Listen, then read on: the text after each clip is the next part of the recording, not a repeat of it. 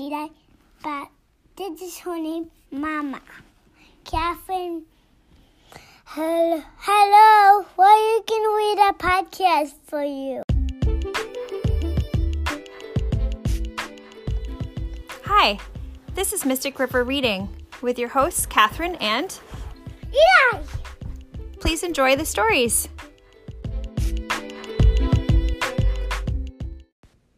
As you listen this week, you may notice that there's some background noise. My husband had a Zoom call while we were trying to record, and we definitely picked up some of that audio. I guess that's kind of just the time that we're living in right now. We're all under one roof. It's noisy, and hopefully it's not too distracting. Here's a story. That's something is spooky. Like it was a spooky. It was a makeup commercial.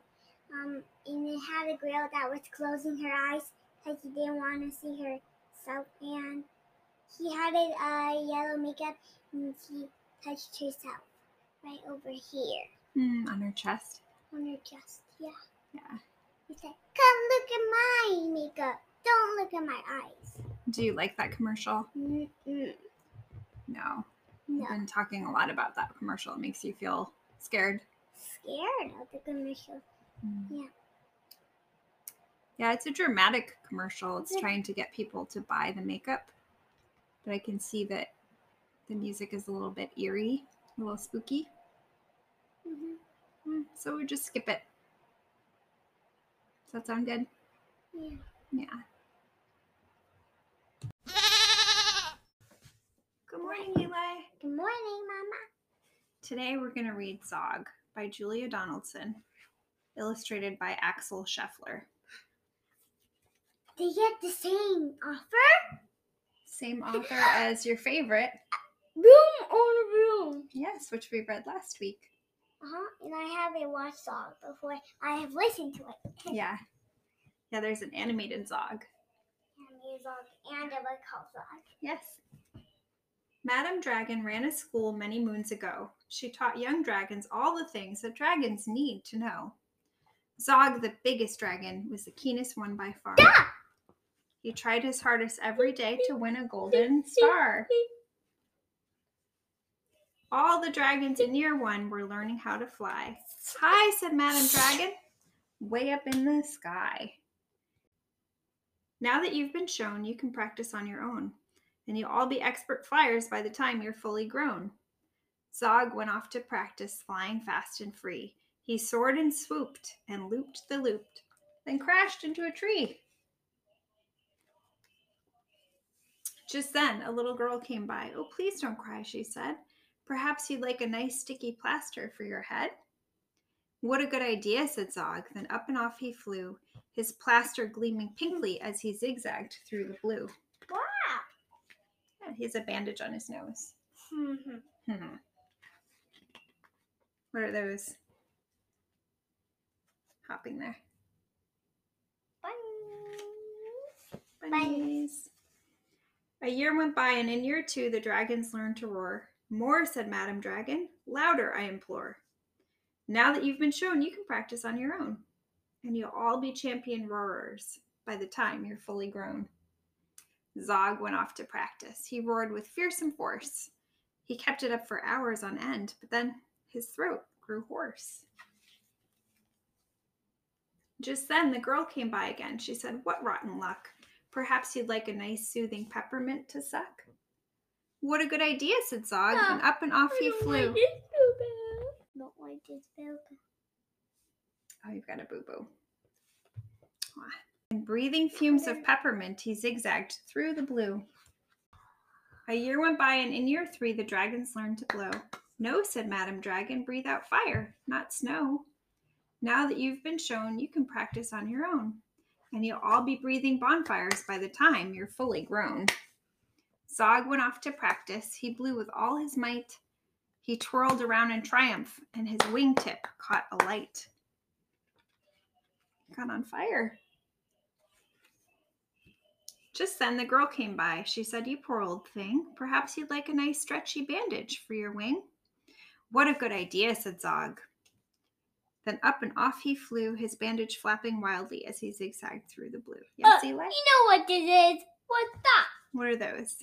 I do not know. You don't know what that is? We've seen it on the river.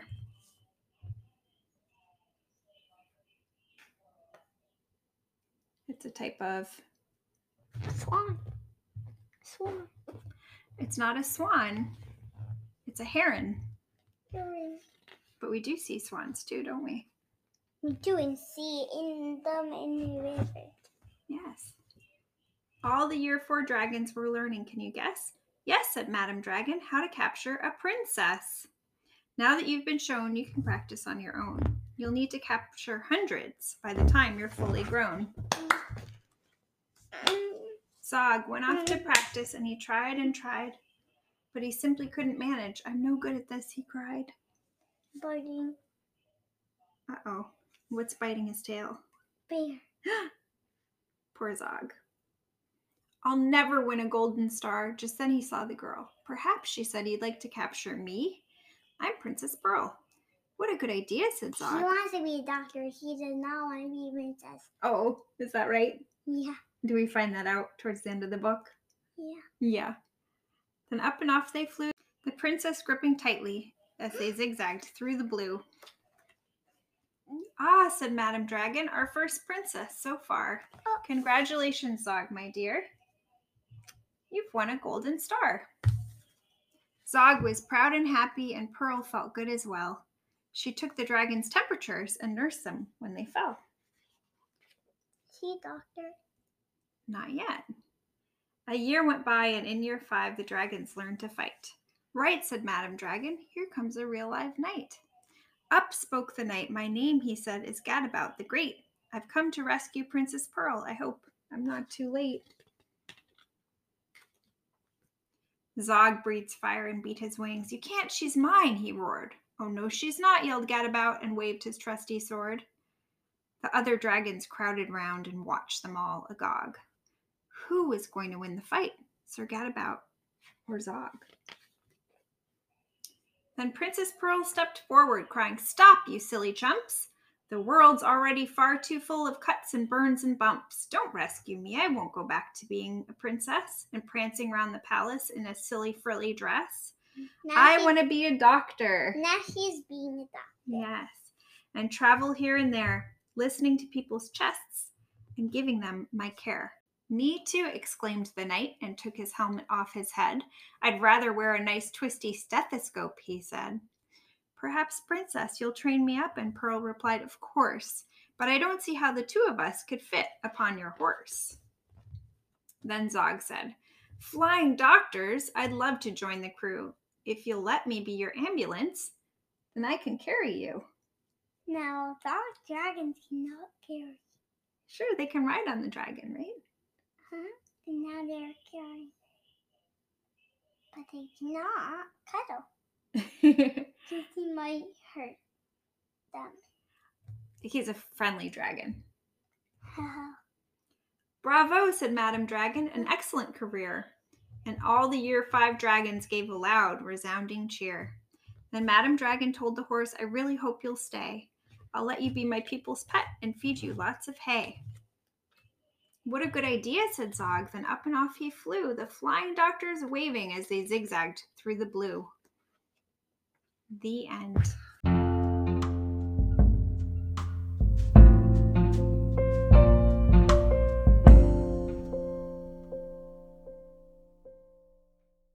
Good morning, everybody. Good morning, Mama. Good morning, Eli. Good morning, Today, Eli. now, there's a scary, we're going to read a scary book that's called Skeleton Gets a Shot.